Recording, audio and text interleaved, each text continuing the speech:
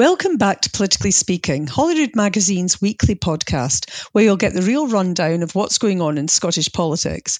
We have the interviews, the gossip, and sometimes the laughs. So please join us. And remember, when anyone tells you they're not interested in politics, you tell them you know a podcast that can help them out with that. And you can also rate or review us on Apple Podcasts. So enjoy.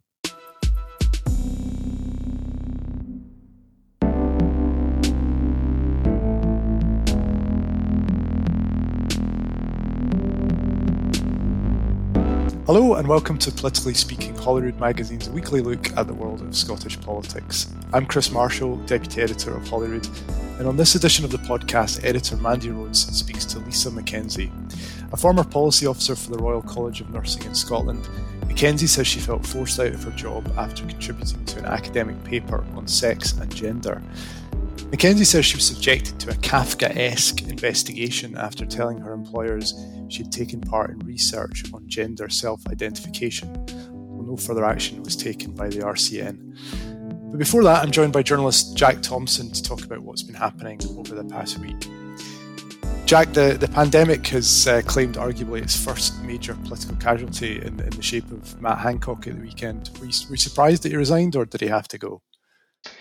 It's an interesting one. I think yes and no in a sense, not to kind of sit on the fence, but for me it certainly felt like the pressure was really building on Hancock during Dominic Cummings' appearance at the joint inquiry of the Health and Social Care Committee and Science and Technology Committee a few weeks back. And obviously we're aware of some of the things that were said then. The PM's former aide claimed Hancock should have been fired for 15 to 20 things.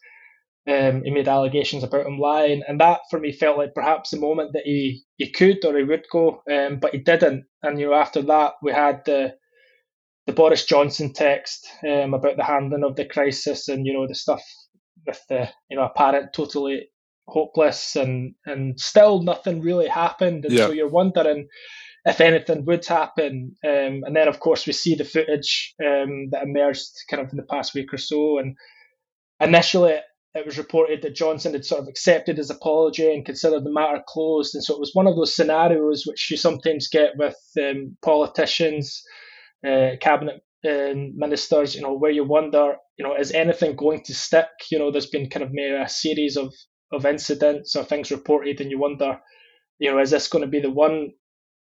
So this one, I guess aside from the moral side of it, given it was a breach of social distancing guidelines, it just seemed too difficult for Hancock to kind of continue, and despite what had happened. So it's kind of, and not to mention obviously the fact that I think he'd said that Professor Neil Ferguson, who was the scientific advisor for the government, when it kind of his situation happened, he said that he should resign for his breach. So it looked like his position was untenable, but it was kind of one of those ones where you're not sure if he was just going to continue regardless. I don't know, what were your thoughts, Chris? Well, I mean, I just think it's incredibly rare nowadays for politicians to actually resign for anything. So in that respect, yeah, he deserves a bit of credit for doing so. But I mean, I agree with you that it was very much a kind of the drip effect of things going back for several weeks, starting with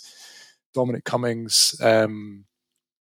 The text from the Prime Minister calling him fucking useless or fucking hopeless. I can't remember the phrase that was used. And obviously culminating in the CCTV, which is incredible. I mean, I think there is an investigation ongoing as to how that CCTV ended up in the hands of the Sun. So that'd be quite interesting if we ever get to the bottom of that one. But I think personally, there's a good many reasons why Matt Hancock could have resigned before his love life ended up on the front page of the Sun. But I think ultimately he's taken the right decision. Yeah, and it's interesting. I actually read, and I'm not sure which paper it was today, but there was kind of sources, perhaps from the Department of Health, saying that the investigation into the leak relating to the footage should be one of the kind of shortest investigations of all time, because what the report was saying was that when you access that footage, you leave a digital trace. Right. So it seems I don't know, perhaps we could see some repercussions emerge from that. Who knows? So we should be able to get to the bottom fairly quickly if we leaked it. And well, why. it seems that way, and the reports in the newspapers. But who knows? There seems to be a bit of kind of debate about the footage as well. Whether where how that was allowed to happen as well. So I get the impression that this story's not quite over. Yeah, and obviously this is all happening against the backdrop of COVID. There's been a bit of an uptick in the number of cases in Scotland recently. What's the situation like at the moment? Yeah, so 29th of June, I think we had another 3,118 new cases of COVID reported in Scotland, and also during the week ending 29th of June, in total it was just under 20,000. I think it was about 19,500 or so people had tested positive for the first time. So that's quite a lot. We talk about maybe if you do the 7-day average, that's going to be somewhere between 2,500 and 3,000 cases a day maybe. And so obviously our testing capacity is quite advanced at this point of the pandemic compared to where it was at the start of the pandemic. So that's going to have played its part. But certainly I think anecdotally, I mean, we've had conversations with each other at Holyrood magazine where it certainly feels like the virus is closing in the sense that more and more people that maybe we know individually, personally, are returning positive tests. You hear about a family member or a friend of a friend, and it just feels like it's building. Yeah. So there's no doubt that the Delta variant is causing a rise in infections that we've seen. But it seems that there's evidence that the vaccination program is either breaking or significantly blunting the link between new cases and the risk of hospitalisation. So people are perhaps getting COVID and, no doubt feeling pretty rubbish, but not necessarily getting or not necessarily always getting seriously ill. Yeah. So clearly, though, it's been monitored very carefully, and Nicola Sturgeon said in her latest update, people in Scotland should stay vigilant, which has obviously been quite a consistent message. Yeah, I mean that's right. She gave an update yesterday, and her language seemed to largely mirror that of the UK government, which is still quite positive about reopening. And the new Health Secretary Sajid Javid has been very bullish and basically saying that there's we're at the point of no return. We can't go back into any kind of lockdown at any point in the future, which kind of makes him a bit of a hostage to fortune, given what we know about COVID-19. But it does seem like they're a bit more optimistic, certainly, that we will get back to some sort of normality despite the high number of cases. Yeah, certainly, and I think because the narrative has definitely changed a lot recently, perhaps in the last month or so, where it's no longer about limiting the number of cases. It's perhaps just about ensuring that whilst there will be numbers of cases, people won't get ill. I thought maybe Javid would have been it'd be slightly more cautious with his words, kind of day one on the job, but. They're obviously optimistic, and I guess that optimism ties into the success of the vaccination program. And also we had, the First Minister saying in her recent update that it looks like there might be a slight slowing of transmission more recently in Scotland. So that's perhaps something to keep an eye on. Although I do get the impression, I mean, as we've kind of mentioned, with coronavirus being so unpredictable at times, I do get the impression that it's not a done deal as such, that the lifting of restrictions in Scotland will go ahead on, I think it's 19th of July and 9th of August, respectively. So I think there is probably still that room to hit the brakes slightly if they feel that they want to do that. So we don't know for sure, but I guess, all the government could do is kind of encourage people to continue following the rules, to stay alert, to keep their eye on the ball. And perhaps that's maybe something that feels like it might have slipped recently. I don't know if you maybe think the same, but with people getting vaccinated, there's maybe that sort of tendency for, anyone to kind of think, well, I've been vaccinated, I've had single dose, double dose. Yeah, well, I mean, I definitely think, the same happened last year in the summer. People kind of let their guard down a little bit because there's more being outdoors, but also the fact that now a lot of people have had 2 doses of the vaccine. They feel a lot safer. And it was interesting to hear or to read a piece from Andrew Marr, who himself had been double vaccinated, but then subsequently ended up getting COVID. But he himself said that he had kind of let his guard down because he felt safer knowing that he'd had 2 shots of the vaccine. So I'm sure that is all playing into it, and also the fact that we're now seeing relatively high case numbers in places like East Lothian, which previously haven't had big numbers of cases, where there's probably a lot of people who have no immunity to the virus. So it's quite a kind of complicated mix, but hopefully there's some signs of optimism. Yeah, absolutely. You'd hope so, because I mean, I think again it's coming back to that point, and maybe just it does feel like we're at a different stage now, where there perhaps is that sort of light at the end of the tunnel, where we're maybe getting to a place where we're seeing less hospitalizations and less numbers of deaths, which is obviously a step in the right direction. And Jack, you're considerably younger than me, unfortunately, and have you had your first shot of the vaccine yet?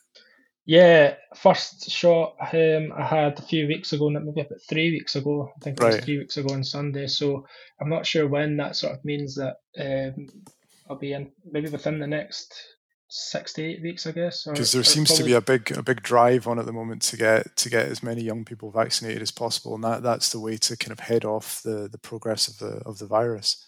Yeah, which I think is important, and I think you're seeing the kind of the drop in stuff that's happening down south, which seems to be doing quite well in terms of people dropping in to get their jab. So it's that race, isn't it? It's that race against between the vaccine and the virus, which is going to be crucial, I think, in the end. Yeah. Okay, so sounds like some signs for cautious optimism, at least. Thanks very much, Jack. And now Mandy Rhodes speaks to Lisa McKenzie.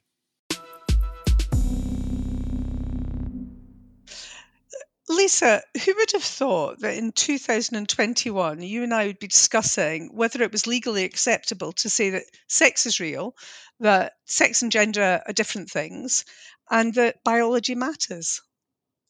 Well, indeed. I'm not sure I could have predicted it. I'm not even sure I would have predicted it 5 years ago for myself. I know the debate was raging somewhere in the hinterland of the internet, but it certainly wasn't on my radar. So no, it would have surprised me to be told at that point that this is where we'd be. I mean, we'll go into what has happened to you, because I think the publication of your story has brought this to a head for lots of people, and it's been quite bruising. But I mean, at its very core, this is about the argument of whether science matters, doesn't it? Or sex and gender matter, and whether they're different matters. Yeah, and I think yes. I mean, we've talked about whether experts are defunct, the collapse of organized religion and what steps into the void. I think that all comes into play. There's a lot of evangelism, despite the fact that organized religion is collapsing, and one can't help wondering whether that's part of it. But yes, I mean, at the heart of this is what I saw even 3.5 years ago when I first started looking at it, is a conflict of rights, that if you allow a subset of people who are male into the legal and political category of women, then inevitably that will have consequences for people who were born female. And most people actually, when I've begun the discussion with them face to face, actually do understand that quite quickly. But I don't think that the debate is possible or fruitful in online fora on social media. I've actually got to a place where I've thought that social media is kind of antithetical to democracy. I think 280 characters is not enough to tease out the complexity. I mean, is that because... So I suppose on one level, I think there's a very simple sentence, which is that sex is real, biology is real, sex is binary, and gender is not. That's quite simple. And then we get into a whole load of nuance. Yeah, and I mean, again, even 3.5 years ago, I don't think I would have been quite as troubled by flipping quite happily between the terms sex and gender. And actually, I think most people still see them as synonyms. So, I mean, I know that a lot of feminists are very keen to delineate their views and differentiate between the two terms. I'm not sure most members of the public really appreciate or are ready to go there. We know that people use gender partly because of squeamishness about saying the word sex and worrying that it will be mistaken for the act rather than the biology, the reproductive class. But we are finding ourselves having to differentiate because pieces of legislation have been drafted and they talk past each other. So you have the Equality Act, which talks quite clearly about sex, and that's only 11 years old, 10 years old. And you have the Gender Recognition Act, which was passed 16 years ago, which talks about gender. And so they don't really talk to each other. And it's a great travesty, really, that our elected representatives didn't some did grasp this as it went through the legislative process, but many of them didn't. But some did foresee all the things that have happened today. They had real foresight. It's almost as if you need a bit of a bibliography, and we need to do some definitions. So when I interviewed Joanne Lamont, former MSP, about a lot of this, she very clearly said that she can remember as a feminist, kind of 15, 20 years ago, actually embracing being able to use the word gender when she might have meant sex because of exactly that squeamishness that you mentioned. So we're kind of, I guess, feminists have been also part of the problem, that we've embraced words without thinking about the unintended consequence. Yeah. Well, I was very struck watching On the Basis of Sex about Ruth Bader Ginsburg, and there's a line in there where she hands an enormous brief to her secretary to read through before she takes her first sex discrimination case. And I assume that this has some basis in fact. And the secretary comes back and says, it's excellent, but the word sex is a bit distracting. She says distracting. I remember watching it on a plane and laughing. And so you can see how we veered off into adopting this much easier word to use. But I mean, my undergraduate degree was in Mandarin Chinese, and there aren't two words. There's one word. Xing, that's it. So actually a lot of the UN documents, when I tried to look at them translated, where it said sex and gender in the English version, in the Chinese version, the character was the same. So already you've hit upon a linguistic problem which is not resolvable globally across languages. Why does it matter, do you think? Why does it matter that sex and gender have been used interchangeably and being conflated in policy making? Well, because it has allowed us to walk away from the concept of human sexual dimorphism, I think. I mean, if the BBC can talk about there being 100 genders, then we're absolutely not talking about biological sex anymore. Biological sex is binary, and the existence of people with variations of sex development does not negate that theory. And we know that women are disadvantaged and discriminated against on the basis of sex. And so their reproductive category is still meaningful politically. And if we can't recognise that in our lawmaking, then we can't cater for the disadvantage and discrimination that women face, because it boils down to our biology. And that's not to be essentialist about it. We would all like to escape our biology. And you and I have benefited from many medical advances which have allowed us to continue in the workplace, to prevent pregnancy, to allow us to function as economic citizens, I suppose, and gain some parity with men, but not completely. I mean, essentially, the gender pay gap is a motherhood penalty, and women are discriminated against on the basis of their reproductive potential. They might never go on to have children, and of course, more and more women are choosing not to have children. But nonetheless, when you sit in front of an interviewer for a job and you're in your mid-20s, you know that they will be thinking, how likely is this woman to disappear in a few years to have a baby? And we know that employers have discriminated against women on that basis, and women have not got jobs because it has been assumed that they will disappear from the workplace, and that will be costly for employers. I mean, the other thing in that, Lisa, is that I look back to being in my 20s and probably early 30s and really championing the idea that women could have it all, that we could be the same, that there shouldn't be a physical disadvantage. And again, I guess I sometimes feel that we have helped contribute to the arguments that have got us to where we are now. We didn't want to recognise the differences. Yeah. And I think, to be honest, motherhood is often a very radicalising experience for a lot of women. I'm not saying that you can't arrive at that point without having experienced motherhood or biological motherhood, but it's not a coincidence that a lot of the concern about the policy capture has come via discussions that have taken place on Mumsnet. Because as soon as you have a baby, a biological child, things start to crystallize about your disadvantage and the hurdles that you feel. I mean, I remember being heavily pregnant and realizing I just couldn't run for the bus anymore and feeling that was quite disabling. I mean, I had been so used to I used to jump on the back of Route Masters in London, do some really quite scary moves, and realizing that, gosh, if I can't waddle fast enough to that bus, I'm going to miss that bus. We have to wait another 20 minutes. So that experience is often the point at which women think, oh, actually, wow, it's I don't have parity with men, because those men are sailing through their careers with unbroken employment records, stacking up their pension contributions, and emerging at the end of the process, age 60, with a lovely pension pot. And many women, I mean, this is where the numbers are really very stark. If you look at the numbers generated by places like the Women's Budget Group, I mean, it's off the scale, the difference between the accumulated pensions of women and men, and women's economic place in society as a result of that. So we're recognising that there are differences between men and women. There's a biological difference. You mentioned a number of times at the beginning there that things changed 3.5 years ago. So what happened 3.5 years ago to make you start thinking slightly differently or wanting to move things on differently? Well, I had been working for 5.5 years for the Howard League for Penal Reform, a prison reform charity.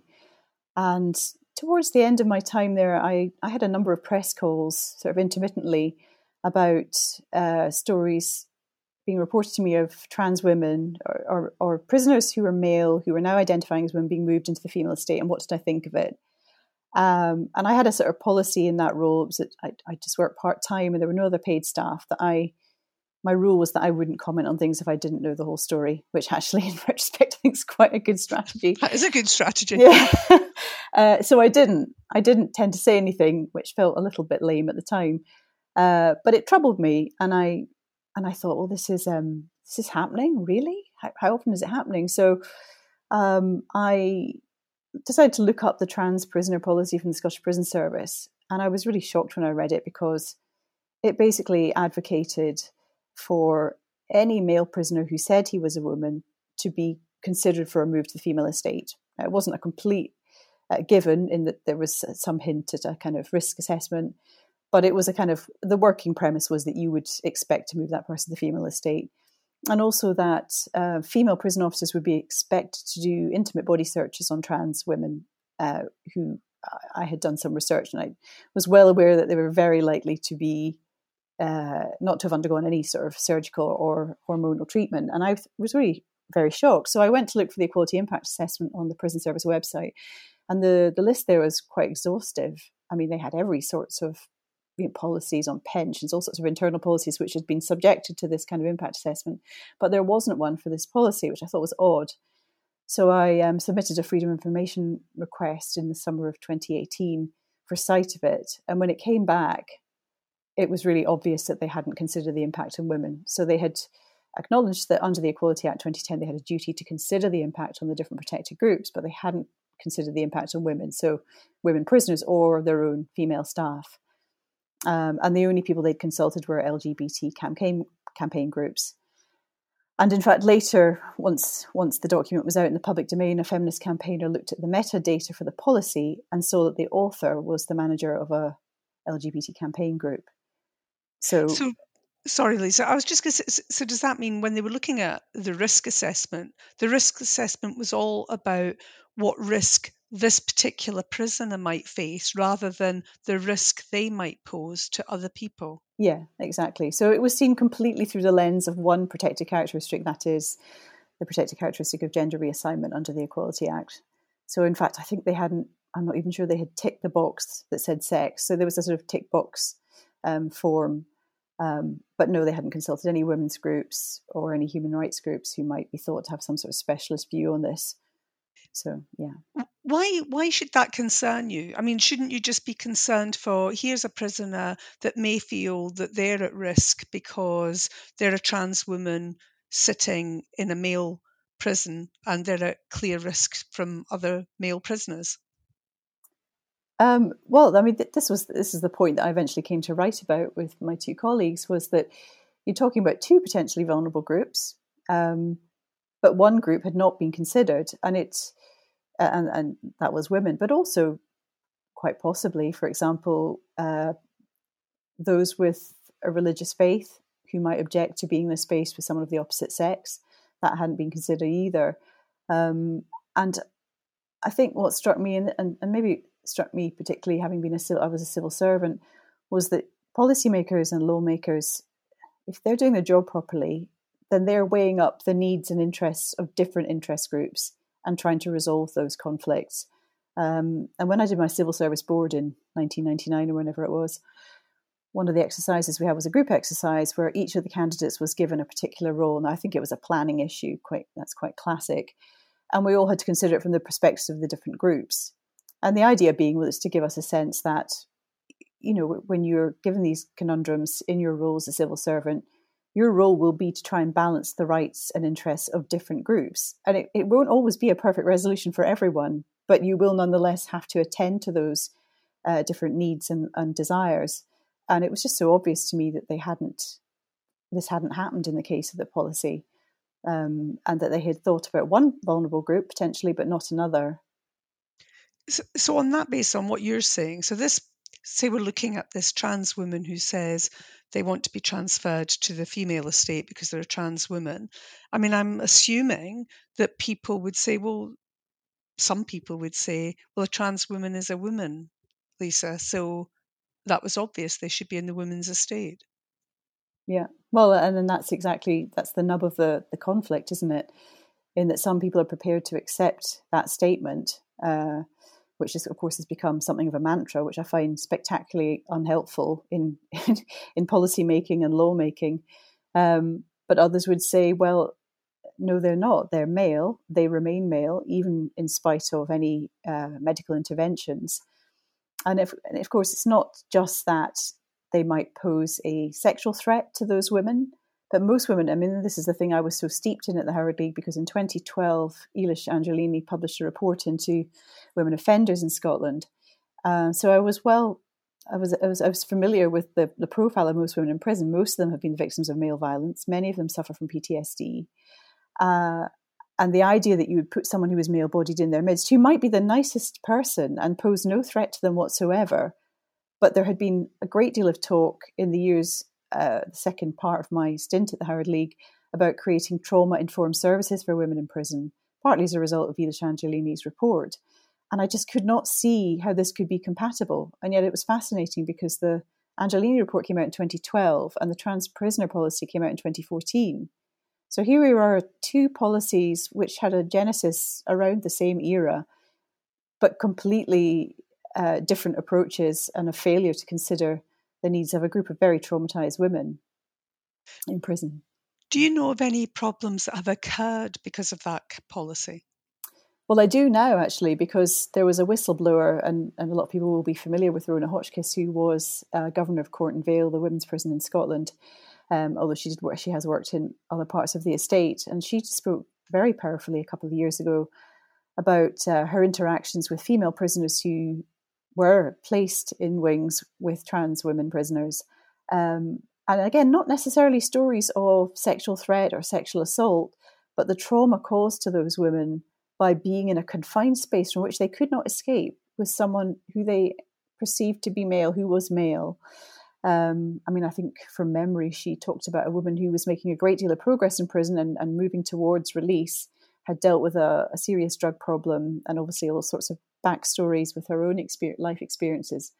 And then a trans woman was placed in the unit where she was, and she just fell backwards. The whole rehabilitation process just went into reverse. And And that was such a compelling story. It was very hard to argue with someone who had witnessed that firsthand, as Rona did, and I found that really powerful.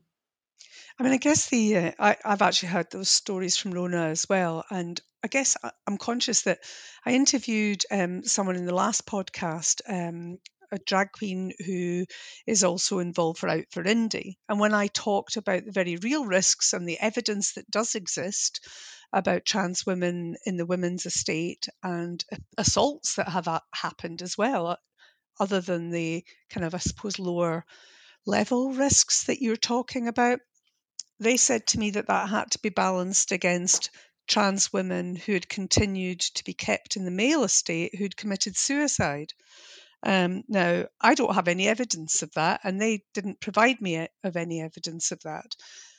There's a lot of myths around a lot of these stories that we're being told.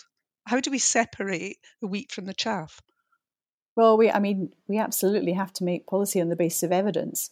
And this is another area of concern, really, is that a lot of public bodies, and the prison services is a case in point, are not collecting robust data on, for example, assaults in prison committed by people with trans identities, because we want to be able to say what has happened, what the risks are, but also to consult both groups of people. I mean, I don't know what the solution is in this particular scenario, but I'd want everyone's vulnerabilities to be taken into account. And we know that the prison estate is not a pleasant place to be, even if you're a man, and you can well imagine why you might want to extract yourself from that setting. But the solution is not to place someone in a setting where they will traumatize a large cohort of other prisoners who are also very vulnerable. So we have to have evidence-based policy making, and not policy making based on conjecture and supposition, but I just don't see that. And again, having been a civil servant, it just really troubles me that policies seem to be being made not with an evidence base. And also there's a burden of proof thing here. I think if you're going to, we have sex segregation in lots of different spaces and services for a reason, because a small enough but significant enough minority of men will always be a threat to women. And I'd want that harm to be conceived more widely, sort of psychological harm that I talked about. That should be taken into account too. But we have to proceed on the basis of having done evaluations and take all of that into account, and that just isn't happening right now.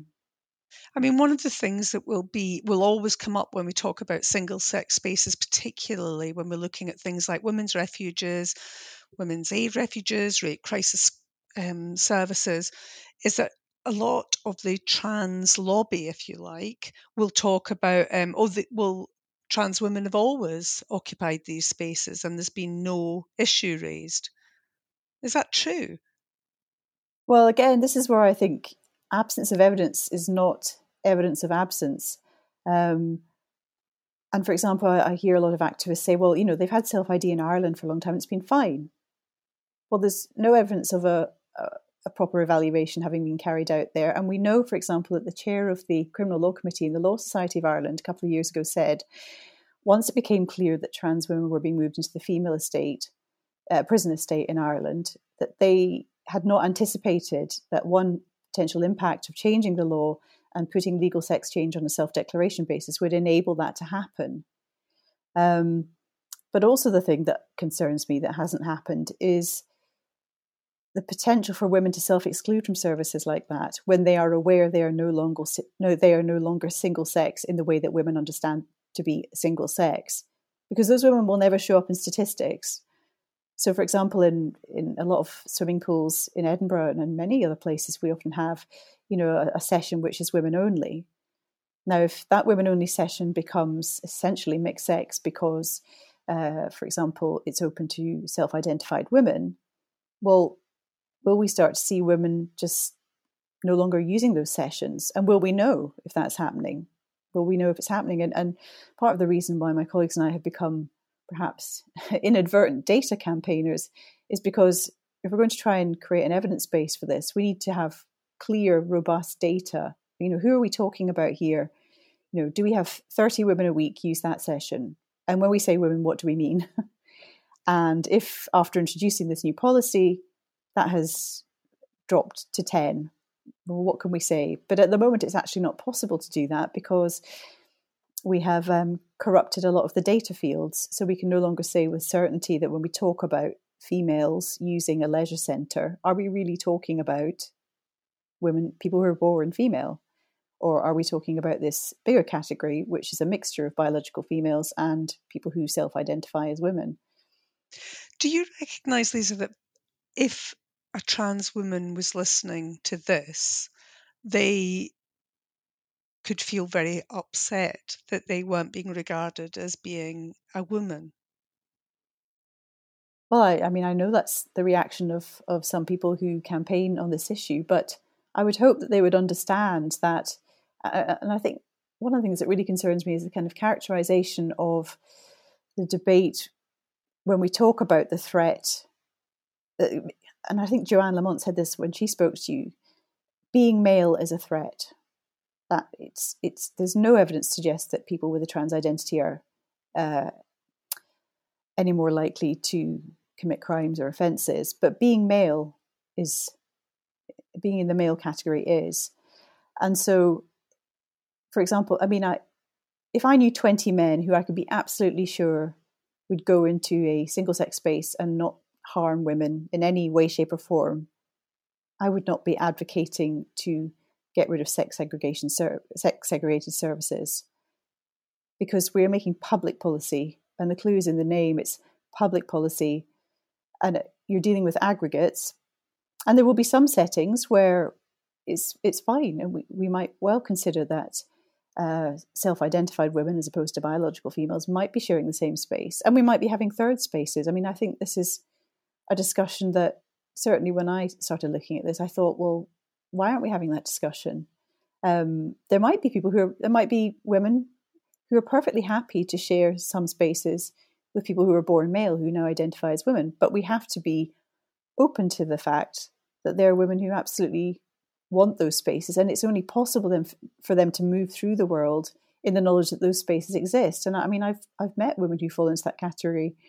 I mean, I met a senior politician a couple of years ago who told me that when he had first begun working as a local councillor, he'd visited a domestic violence refuge on his patch. And as he walked through the door of the refuge, a little boy wet himself because he heard his voice. And he said, I just walked through the door and began talking to the manager. So he wasn't posing a threat, but the fact that that refuge was just for women and their children, and this child had a traumatic response to a male voice, meant that preserving spaces like that is really important. And that's not to say you can't also have a mixed sex refuge or whatever, but we mustn't lose that facility.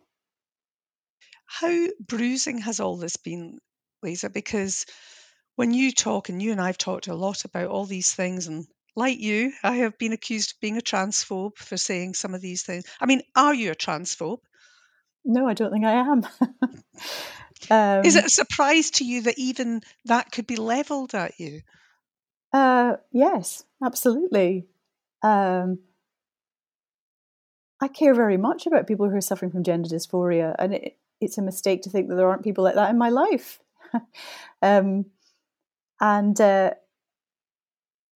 Yes, it is galling to be called bigoted. I think very carefully what I do and what I say. I always have done. I've worked for organisations that campaign for equality.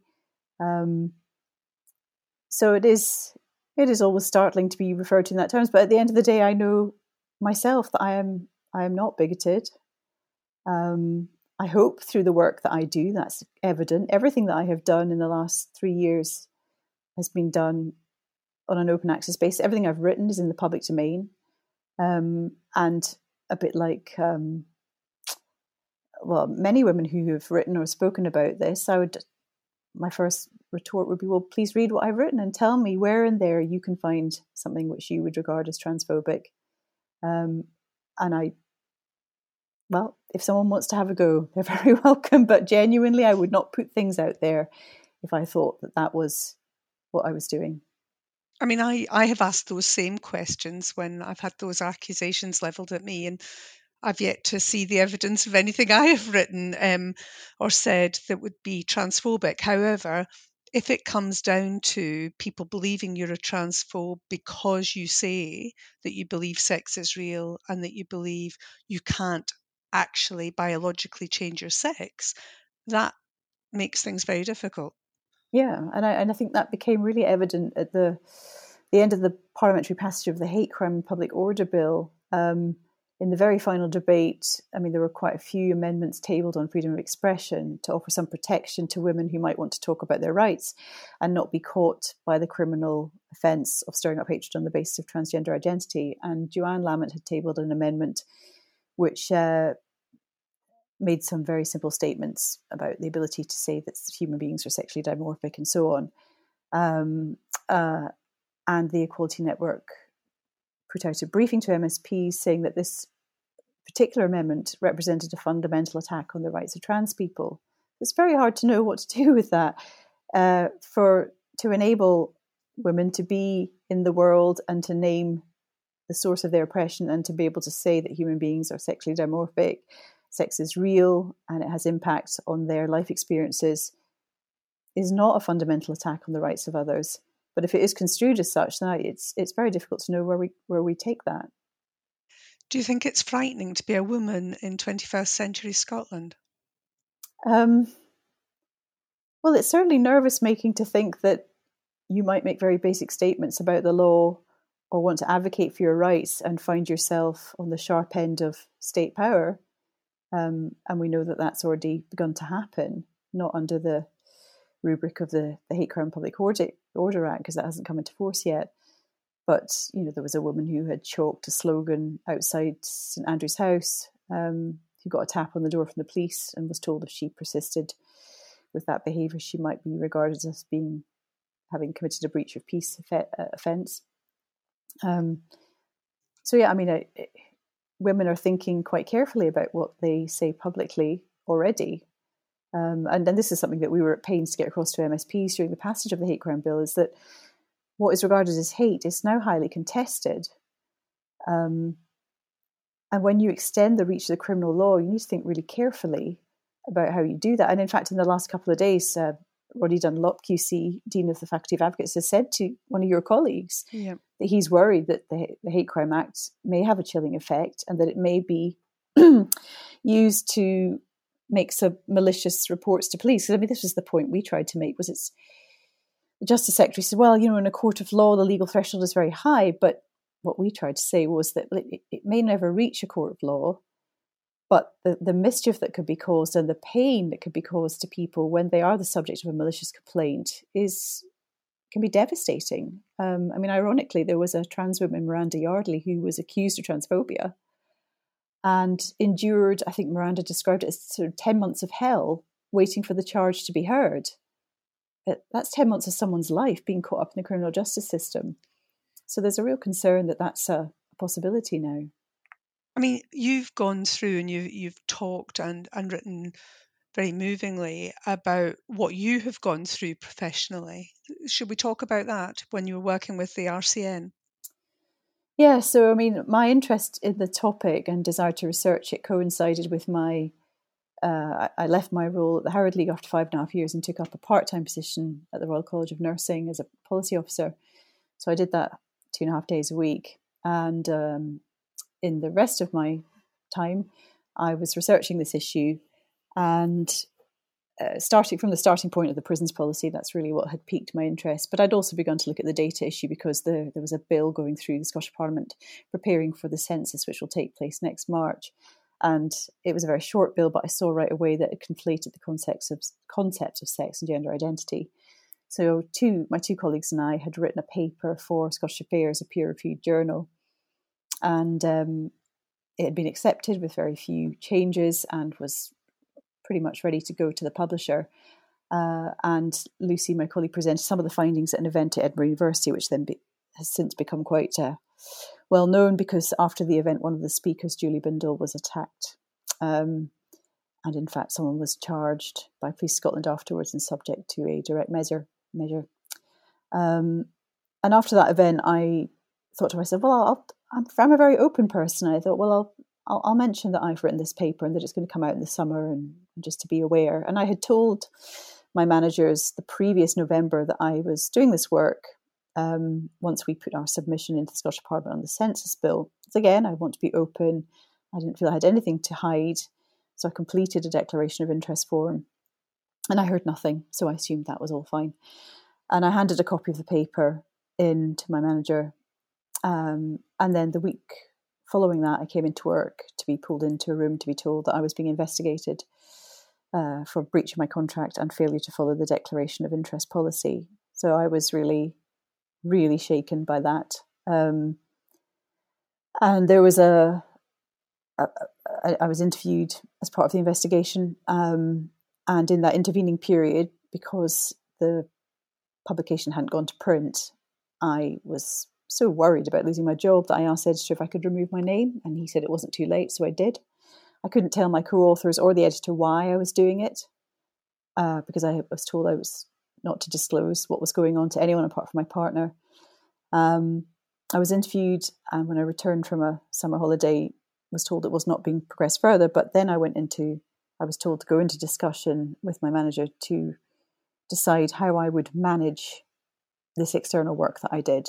And that's really when things started to unravel for me, because these were really frustrating meetings where I kept saying, I was thinking myself, so if I want to keep working here, which I did, it was a job I love with some wonderful colleagues, doing really important work, I want to know that this isn't going to happen again in 2 months' time, 6 months' time. So how am I going to avoid finding myself in this situation?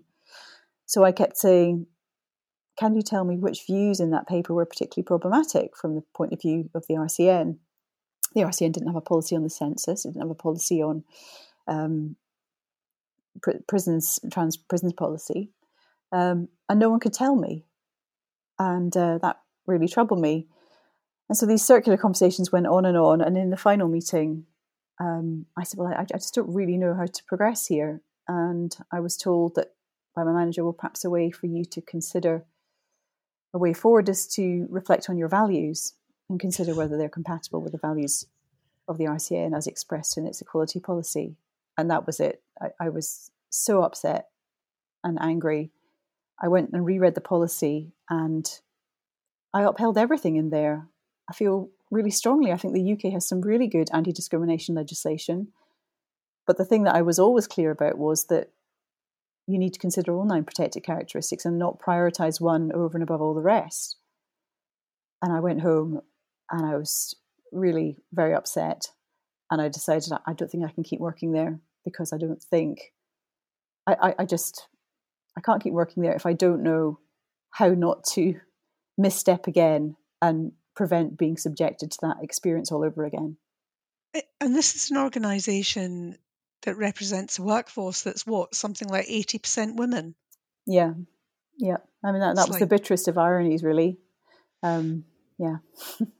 So for you, with all your experience and with your insight onto policy around sex and gender, I just want, how did you feel inside having your values questioned?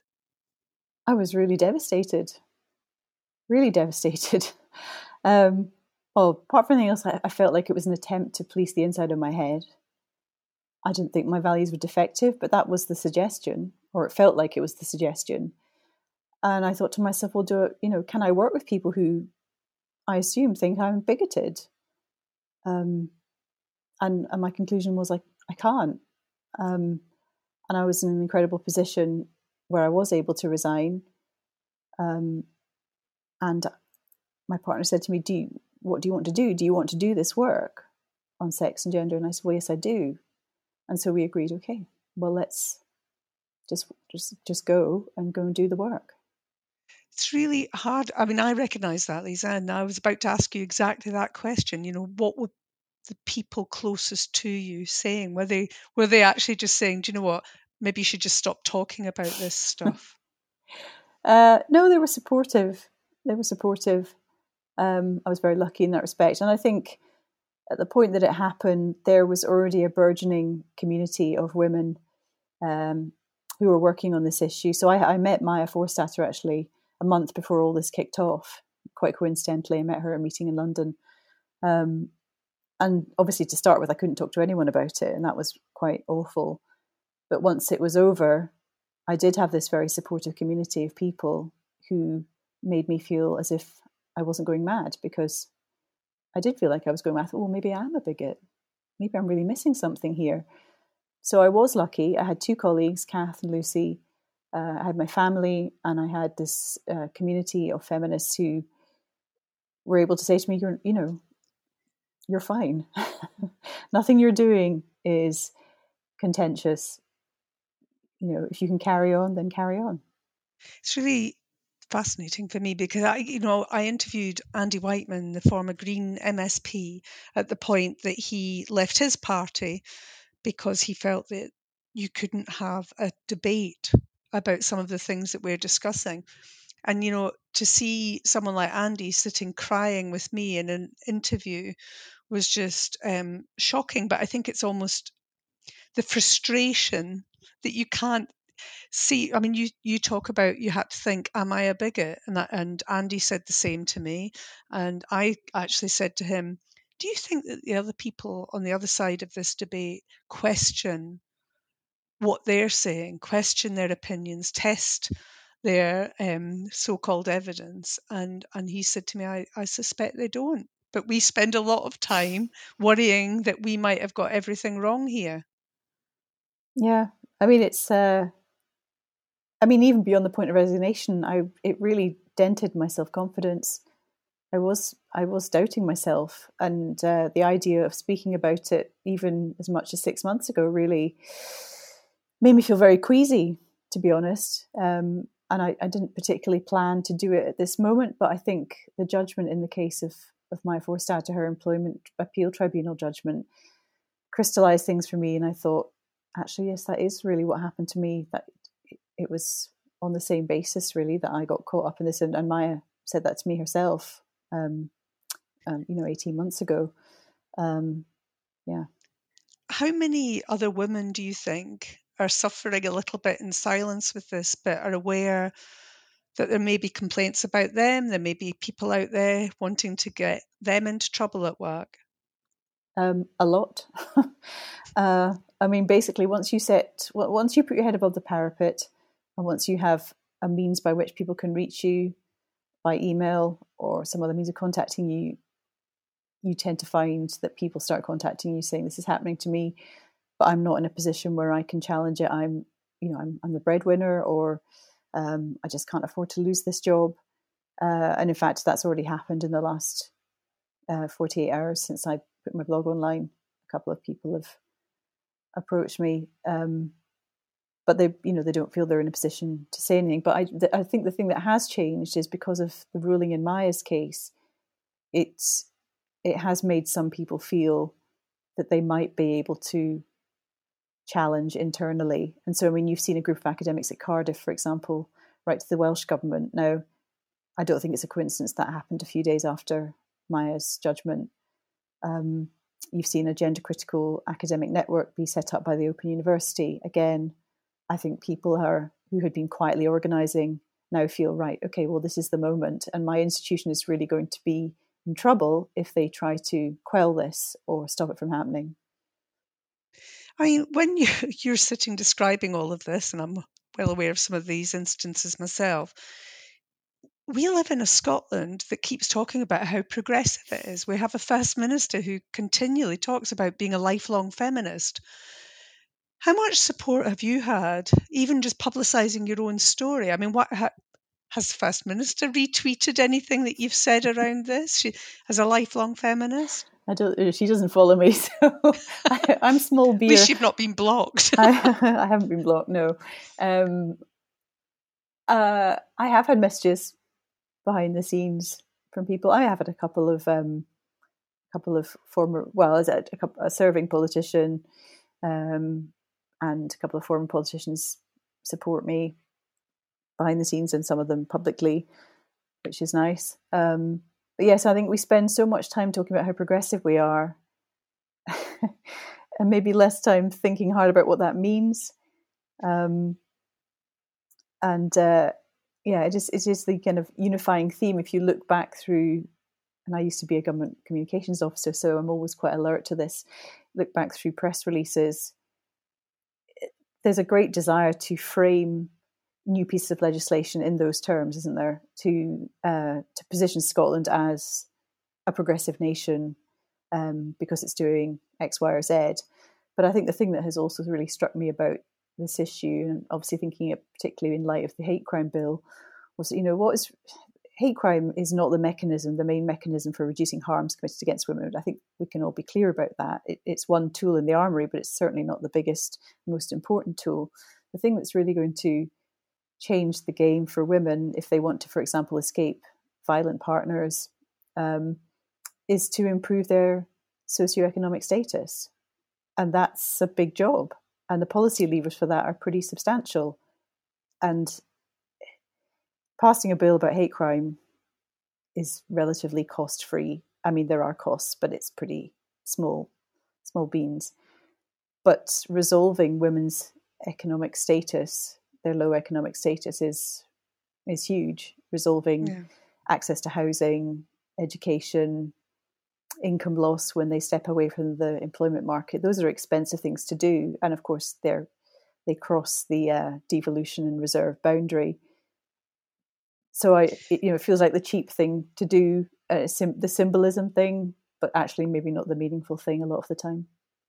And equally, I would have said that the deeper, longer-lasting impact to improving trans people's lives would be increasing the health services and reducing the waiting lists Absolutely. for gender clinics. Yeah, yeah, absolutely. I mean, and again, so this is a big structural issue. We know that waiting times targets are being missed all the time.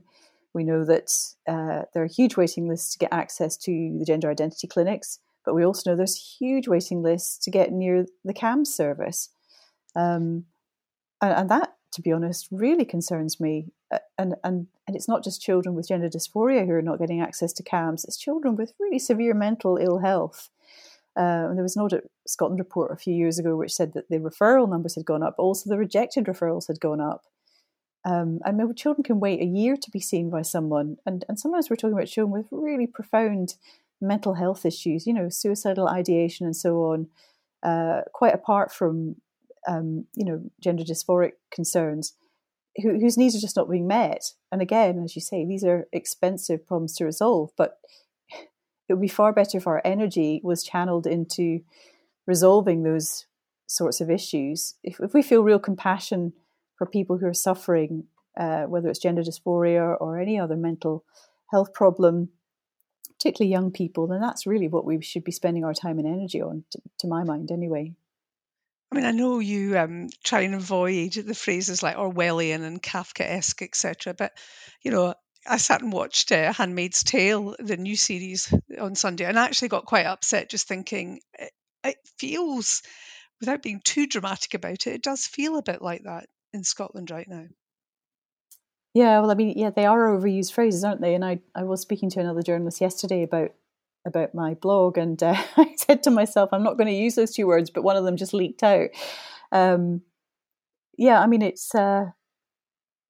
it's just very difficult to think that you can't talk about these matters of great concern to women without being ensnared in whether it's the criminal justice system, but actually, that's at the upper end of the scale. But if you watch the activity on social media, which obviously isn't real life, but nonetheless, if you're a woman in politics or the media, then you are on social media because it allows you to do your job, and it's almost a prerequisite. I mean, you'd be hard pressed these days to be a female journalist and not be expected. You're expected to try and sell your wares online, but the nastiness and the threats that come flying at you. I mean, you just have to search, Joanna Cherry or Diane Abbott's names to see what flies at them, and it's absolutely vicious.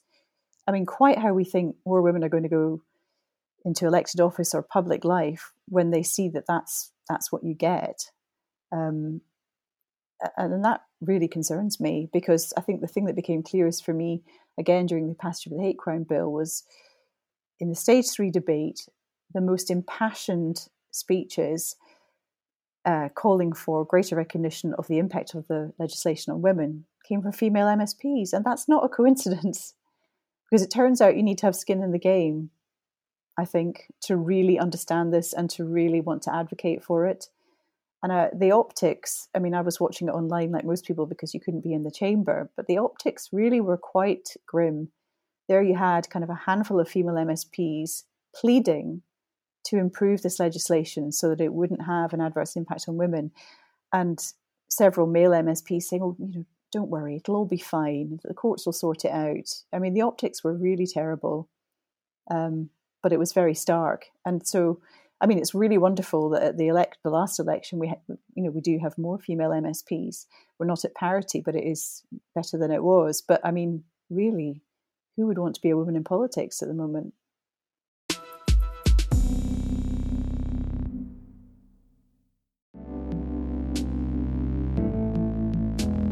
As someone much greater than I said, a week is a very long time in politics. And believe me, I know Scottish politics is never boring. So don't leave it long. Make sure you come back and join us on Politically Speaking. And remember that you can rate and review us on Apple Podcasts. And do tell your friends, because everybody has an interest in politics.